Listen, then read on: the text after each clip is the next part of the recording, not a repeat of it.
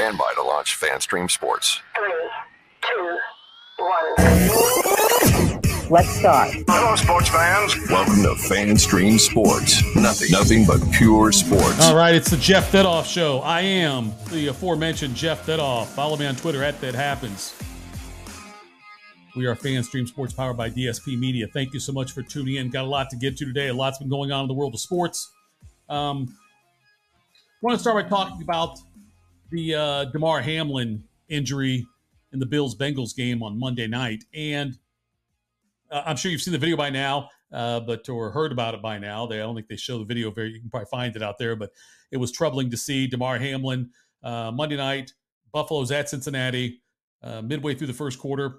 Bengals are up 7-3, and Hamlin makes a tackle and then stands up and then falls back down, collapses. His heart actually stopped on the field. They had to come out and revive him, and after a long delay, then they had to get him stabilized, put him in an ambulance. They got his heart started again, but got him in an ambulance, took him to a local area hospital in Cincinnati, and there was a long delay before they decided what they were going to do about the game. And the NFL then eventually came out and said that they are canceling the game for now, postponing it for now. They're not sure if they're going to make it up or not.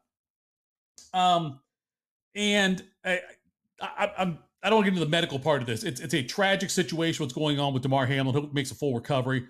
There was the players on the field obviously distraught. You saw tears flowing from both sides. A lot of compassion shown by both teams, helping each other through this because it's something that no football player, no athlete thinks they're going to see. It happens live on a field where a player's heart stopped. Cardiac arrest episode on the field. And it's interesting to see. And again, I'm not trying to downplay the seriousness of it, but I want to talk about a couple of angles about what happened in the aftermath of this. And like I said, there's no concrete reports, but apparently is showing some progress, getting better. Not out of the woods yet at all, but he's still in Cincinnati Hospital right now. Damar Hamlin, the safety for the Buffalo Bills, 24 years old. The way that it was covered by ESPN, and it's not something you can prepare for. ESPN, I think, did a very, I don't know if admirable, doesn't seem like the right word to use, but they did a decent job of covering this and trying to maintain a sense of decorum, a sense of, compassion for what was going on. But you could tell, this is not something they prepare for. And a long time ago, years ago, Howard Cosell, a famous broadcaster, originally on the Monday Night Football guy, he was the Monday Night Football telecast. He was one of the original members of the broadcast team of that. Also famously befriended Cassius Clay and then Muhammad Ali when he changed his name, and one of the few broadcasters to really stand up for Muhammad Ali and what he was fighting for, and stand with him, I should say. So when there were labor situations going on in the 70s with football and with baseball, and later on in the early 80s with baseball, when there were all these different labor issues going on, Cosell always found it odd that you had sports reporters covering it, because they aren't lawyers. They aren't ones who necessarily could probably speak to what goes on in these labor negotiations, what is actually being fought for. So the gist of it was Howard Cosell thought that you should not have, a baseball beat reporter covering a lawsuit for free agency within Major League Baseball. Basically saying, they're not equipped to handle, they're not qualified to.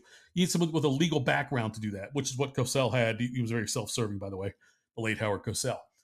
And so I was interested to see how ESPN and ABC would cover this. And you could tell they were uncomfortable because of the situation. Look, first of all, you've got sports reporters, sports announcers with like Joe Buck and Susie Colbert out there doing this. And then you've also got ex-players, also Schefter out there, but ex-players, Booger McFarland, Troy Aikman, other people covering this as well. You've got a sideline reporter also doing this. So, and they're not medical people. And it's difficult, I think. There were pauses, little awkward pauses in there because they weren't sure where to go. We didn't know what was going on with Hamlin. We knew it was a serious situation at the time by the fact that how the players reacted, how quickly the medical staffs got out there and did something. So I think ESPN, all things considered, did a decent job. They're catching some flack because they were told that the players at one point were told you got 5 minutes to warm up. I don't know if that's true or not, but I don't think ESPN, let me put it this way, I don't think ESPN misreported that. The NFL took their time in making a decision on what to do because this is something, now players, there's been a player who's died on the field. In the early 70s, a player died on the field near the end of a game. I can't play for the Packers, but anyway, but that was a different time. That's 52 years ago, 50 years ago, whenever that happened. So things like this don't happen.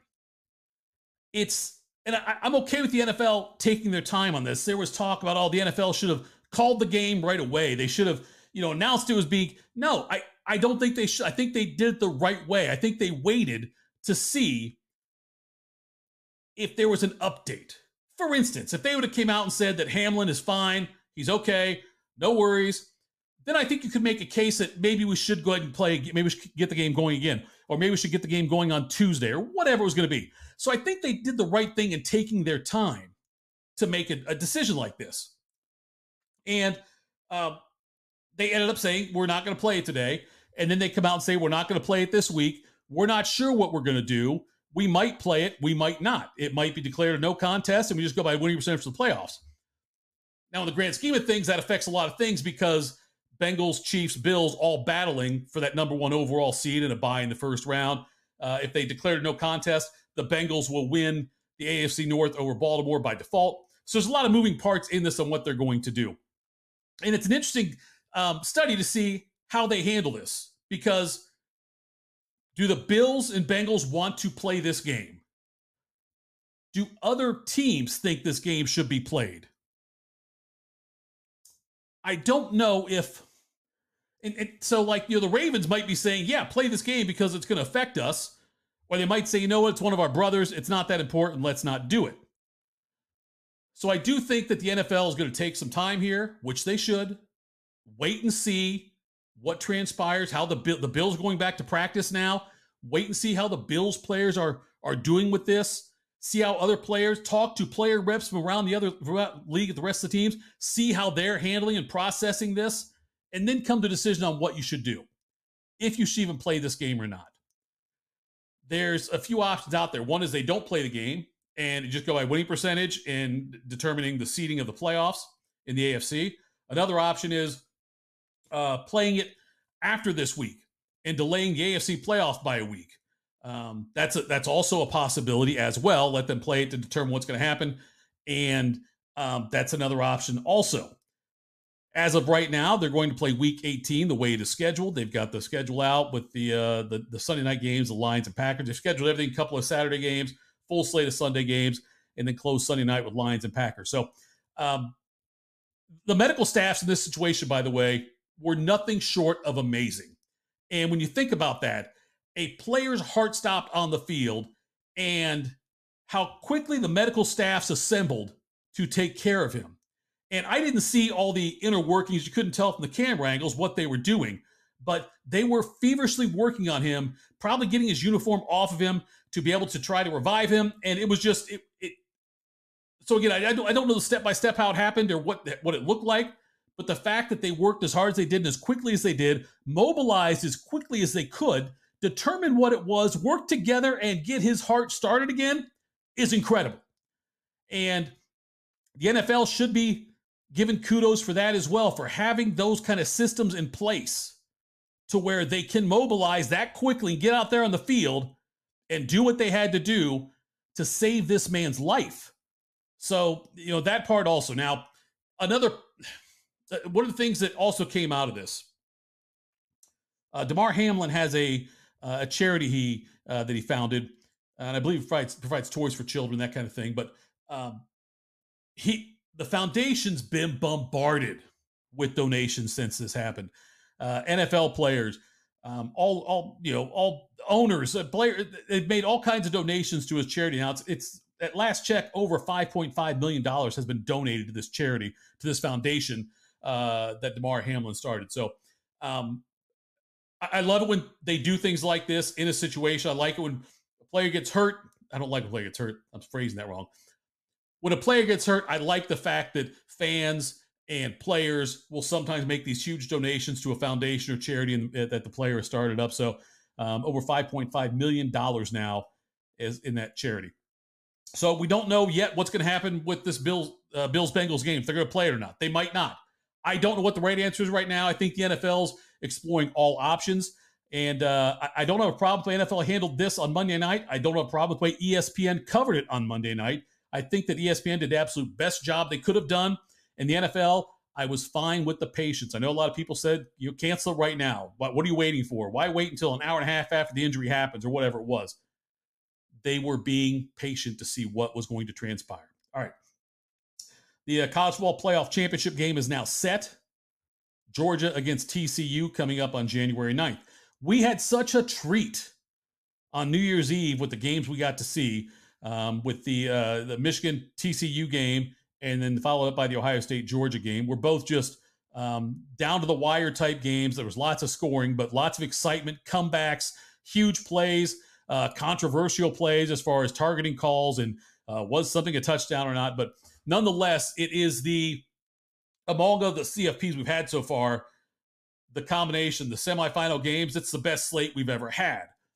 On top of that, we had the USC Tulane game that went on also, and that was in the Cotton Bowl, where Tulane scored 16 points in the last 4 minutes to beat USC. Lincoln Riley, Heisman Trophy winner Caleb Williams, 42-41. I think it was a 1-point game, nonetheless. Anyway, so that was an exciting game as well. We had a lot of exciting bowl games, intriguing bowl games. And so now this, we're getting ready for the 2024, the 12-team playoff. And there's been people saying, oh, no, you see, we don't need a 12-team. Look how great. These are the 4 best teams. We got it right. You don't need to expand to 12. Other people are saying, wait, USC and Tulane, should they be in there? You know, should we have had Clemson in there? They got their butts kicked.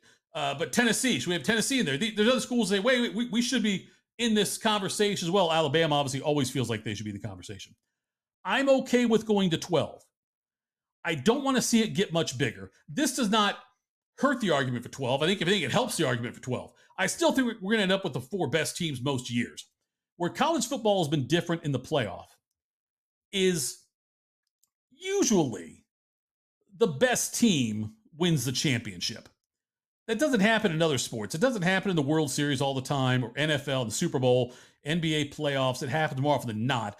Not in the NHL, not in March Madness for sure. So I'm excited about getting more games. What I would like to see change, though, and a tweak in the 12-teamer when they go to it. Right now, the first 4 games, so it'll be seeds 5 through 12, 5 against 12, 6, 11, 7, 10, 8, 9. Okay.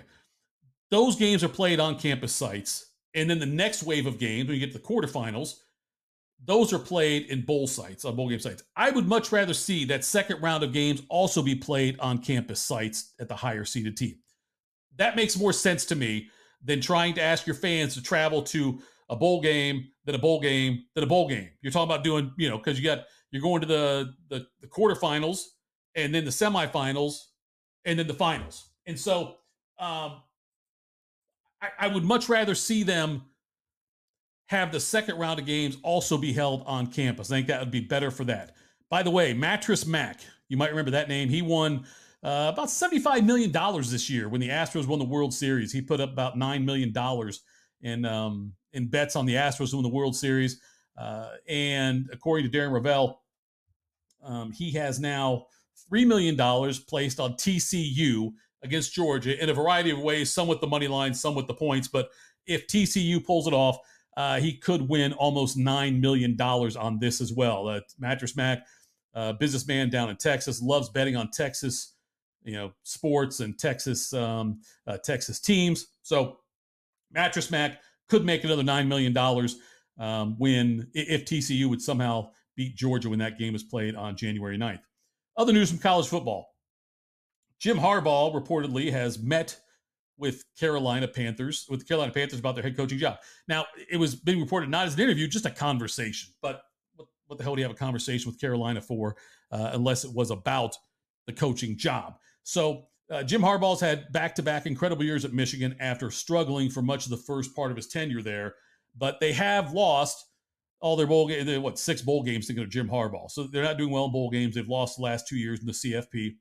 And will Jim Harbaugh, last year he wanted the Minnesota Vikings head coaching job. They didn't want him, so he went back to Michigan and said, I wanted to be here all along. This is where I want to be. NFL, I'm closing that book. I don't think he is. I think Jim Harbaugh, if he gets offered a job in the NFL, will leave Michigan. He's there. Arizona's out there, possibly. Indianapolis for sure. I think they'd love to have Harbaugh. Denver with Russell Wilson. Houston Texans maybe with Lovie Smith and the number 1 pick potentially in the draft. If they don't have the number 1 pick, they'll have the choice of the top quarterback because the Bears won't take a quarterback if they get the number 1 spot. And then Carolina, the other option as far as a head coaching job. I expect Indy to make a big push for Jim Harbaugh. Jim Harbaugh is almost 60 years old. So if he's going to make the jump, it seems like the window probably is about to close on that if he wants to jump to the NFL. I don't see many teams making a leap for like a 65-year-old Jim Harbaugh. And quite possibly, he may have taken Michigan as far as they can go. They've been great the last 2 years, no doubt about it. Huge kudos to Jim Harbaugh for that. But I'm not sure, USC's coming into the conference. I'm not sure if Michigan will ever get to that national championship level. They certainly get to the semifinals, and they had a very good chance of beating TCU till the end there. But I'm not sure how much better. Obviously, they can't get much better than they are right now. And Harbaugh might want to go back to the NFL. College football is turning more into the NFL, and it just with more headaches, to be honest, because you've got the NIL stuff, plus you're dealing with recruiting high school kids and then coaching 18, 19, 20-year-old kids who might make more money than the coach in some cases. And if you're going to deal with, if you're going to do an NFL-type program, why not do it in the NFL, where you've got adults, you've got grown men that you're coaching, and maybe you have more say as far as in the way the roster is constructed. I guess you have probably just more at the college level, but at the NFL level, though, if it's easier to compete for a championship in the NFL because of the parity. In college football, Michigan especially, it's not, Michigan, will they ever compete with Alabama on a regular basis? Georgia, Ohio State, USC?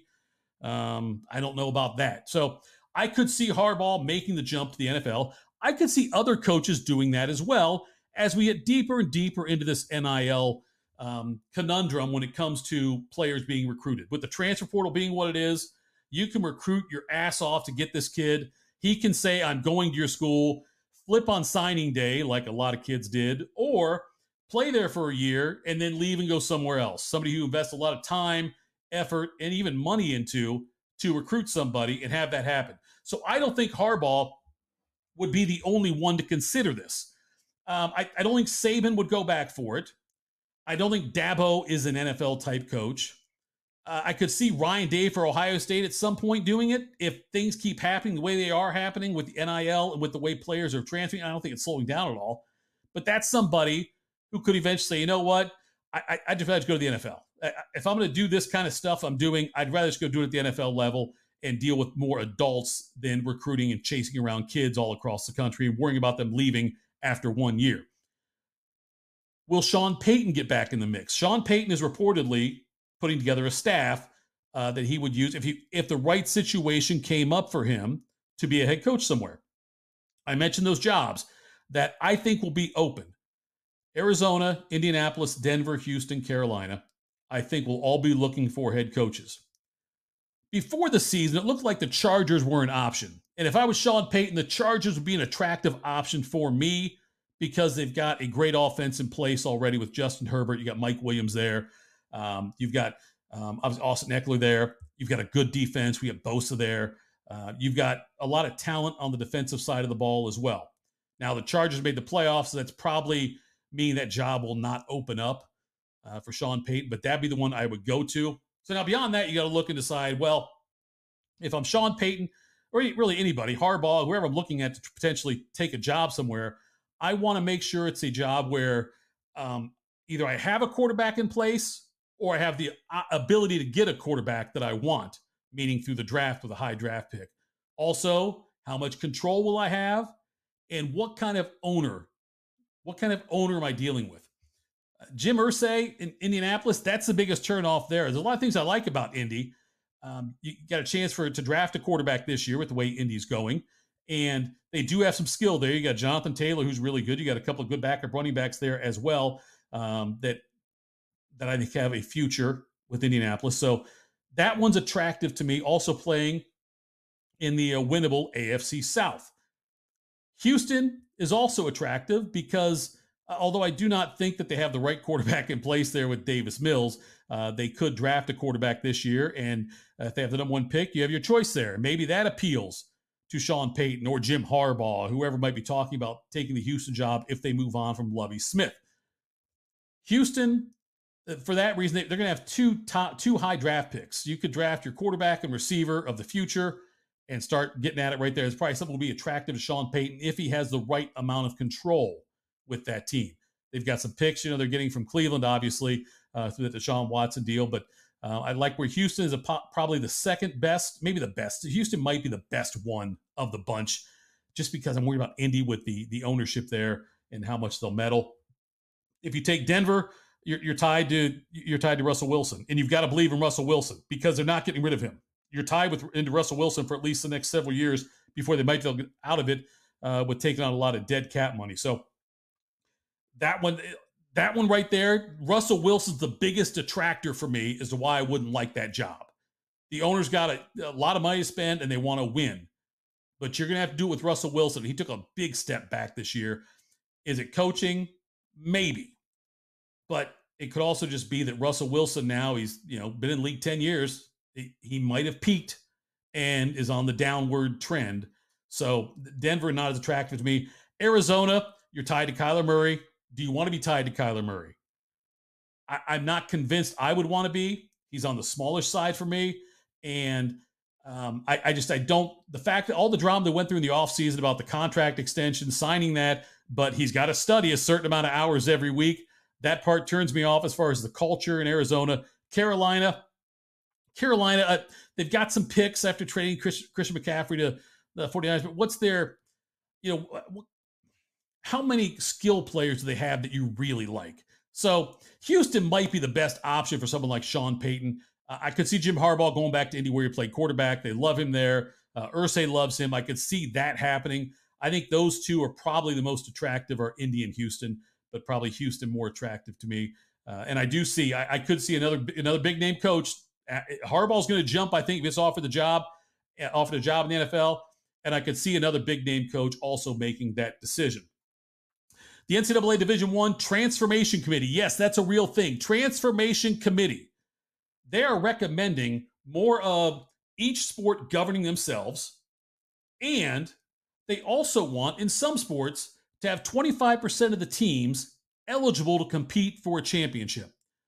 Now, it wouldn't apply to like football, but where it does apply is in basketball, where if you did that 25%, which they are recommending, I don't know if it's going to pass or not, if they'll go through, but they are recommending expanding the men's and women's tournaments to 90 teams each. 90 teams in the NCAA tournament. Now, at first, I thought that's insane. Why on earth would you need to go to 90 teams? But then I started thinking, I moved past to get off my lawn. That's not the way it was when I was growing up. What the hell? We don't need that many teams in it. When you look at it from another angle, it's just like, it's not going to bother me if 32 more or 22 more teams get into the tournament. That's not going to bother me. Let these other smaller schools, it gets some more smaller schools into the tournament and a chance to have their Hoosiers moment, a chance to have their Miracle on Ice moment, whatever you want to call it. It's not going to really change much as far as the rest of the tournament goes. I don't see a team that gets in as like the 84th team making a run to the Final Four. I don't think that's logical. You still might have a couple of nice upset Cinderella type stories here and there that you wouldn't have had before, but it's not like teams, 69 through 90 are real legit contenders to win the NCAA tournament on the men's side. So if they want to go to 90, makes the games on campus sites, I'm fine with that. You can do that. Just it'd be fun for some of those kids to say they played in the tournament, give them an opportunity then to get a couple more wins, a little more experience for the underclassmen going into next year, that type of thing. So I'm okay with it. The regular season in men's basketball is already pretty much irrelevant. It doesn't really matter much anymore. It used to be, and again, get off my lawn, but certain conferences only got a couple of teams in. It was a big deal. The Big Ten might only get 2 or 3 teams in. Now, like 9 or 10 Big Ten teams get in. Makes it really less important in the regular season. So it's already not important. Going to 90 is not going to change that. It's not going to be any less important. It's just, it's still pretty much irrelevant. They talk about these big-time college basketball games. They mean very little. It really starts to pick up when you get to the conference tournaments and you got some teams that are trying to play their way into the field, and then you get the NCAA tournament going. But, big game in January, not really. Ohio State's playing Purdue, the number 1 ranked Purdue Boilermakers, coming up this week. Purdue just got beat by Rutgers, which is a big moment for Rutgers, yes. It's just a fly on the ass for Purdue. It doesn't really matter much. Purdue's still going to, they've got plenty of time to work their way to be a top, like a top 4 team when the seeds come out again. They're going to be just fine. So where it does, and this is what I like about the women's side of the game, by the way, the women's basketball regular season, even though I like the same amount of teams in the tournament as men, the women's regular season means so much more than the men's tournament does. And here's why. If you're a top 4 seed in a region, so the top 16 teams in the seeding in the women's side, you get to host the first 2 rounds at your home school, at your home gym, home arena. So that means the regular season is huge for them. You want to get to that. What an incredible advantage you have if you're playing your first 2 NCAA tournament games at home. No travel. Make teams come to you. You think any other women's basketball team is going to bring more fans than your team playing in the home arena? There's no way in hell. That's why it's so much more important on the women's side. The men will never do that, but if they did something like that, that would make the regular season more important. So I'm not that anti-90 team thing. I wish the regular season for the men's side meant more. And like I said, the women's side, it certainly means a lot more than for the men's tournaments. NBA performances lately have been amazing. Just listen to some of these numbers. I don't normally like to read stats, but Donovan Mitchell tonight had 71 points and 11 assists and win over Chicago. No one's ever scored that many points with double-digit assists in NBA history. Recently, Luka Doncic had a 60-point, 21 rebound, 10 assist game. Joel Embiid, 59 points, 11 rebounds, 8 assists, and 7 blocks in a game.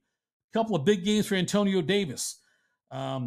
Anthony Davis, God, Antonio Davis. That's a blast of the past for the Pacers. In the who else did he play with? He played for the Knicks, I think it was also. Anyway, Anthony Davis, 55 points, 17 rebounds. Also 37 points, 21 rebounds, 5 steals, and 5 blocks in a game. The Jokic out in Denver, 41, 15, and 15. And also 40, 27, and 10 assists. Giannis, 55 points, 10 rebounds, 7 assists. Devin Booker, 58 points in the game. Klay Thompson at 54 the other night. All huge games in the NBA. And I don't remember seeing a stretch of games like this. There's certainly been some high-scoring games, yes, but not combined with this many rebounds, assists, and blocks in some cases. I mean, a 60-point triple-double by Luka, a 41-point triple-double and a 40-point triple-double with big 40 and 27 and 10 assists for the Joker. Amazing performances. And I wonder how close we are to our next 80-point game. Remember, Kobe had 81. Will somebody break that this year? With the way these guys are scoring, and not only just distributing the ball, but the way the NBA is opening up again as far as offense goes, I think we could see an 80-point game. There's a game the other night, I think it was, I think Luka had 22 in the first quarter. So he was on pace to do it. But the NBA is a lot of fun to watch this year. And the Donovan Mitchell game, the 7 points and 11 assists against Chicago, that was amazing watching that game. There's so much talent right now in the NBA, and it really has become a positionless league in a lot of ways. That's the way it's going to keep going, where you've got guys who can guard and play 4 or 5 positions. When you've got your center getting 15 assists in a game, when you've got, a guard and Luka Doncic getting 21 rebounds in a game. Amazing performances by players in the NBA. All right, one final note here. The Dodgers have got to make a decision here pretty soon on Trevor Bauer. Trevor Bauer, if you remember, he was suspended by Major League Baseball for 324 games for charges of sexual assault in a consensual sex situation, but the victim claimed that there were things that he did that she did not approve, and things she did not know he was going to do or didn't know he did until after the fact. So he was suspended for 324 games without pay. Arbitrator would reduce the suspension now to 194 games. So it is now over. The suspension is over. He will have played the first 50 games this year, I believe, without pay. But the Dodgers now they had 2 weeks they were given to either put Bauer back on the 40-man roster or cut him. So the Dodgers have got a couple options here. They can add him back to the 40-man roster, or they can release him. If they add him to the 40-man roster, then he's back on the team right now, and he'll eligible to pitch right away.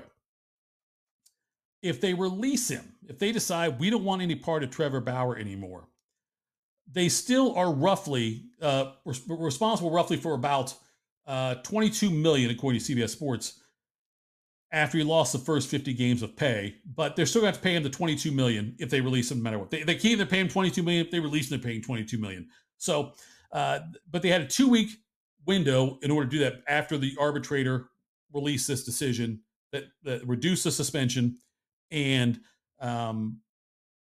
put in place the fact he's going to be no pay for the first 50 games this year. So the Dodgers have until Friday to decide what they want to do. If they want to keep him, if they want to release him. I don't know. It's such a bad look PR-wise if they keep him. If they release him, they're paying him, and then somebody else could sign him for the major league minimum, which is around $700,000. Someone could pay him that. Dodgers still on the hook for about the $22 million like I talked about. I don't think the Dodgers will keep him. I think they will release him.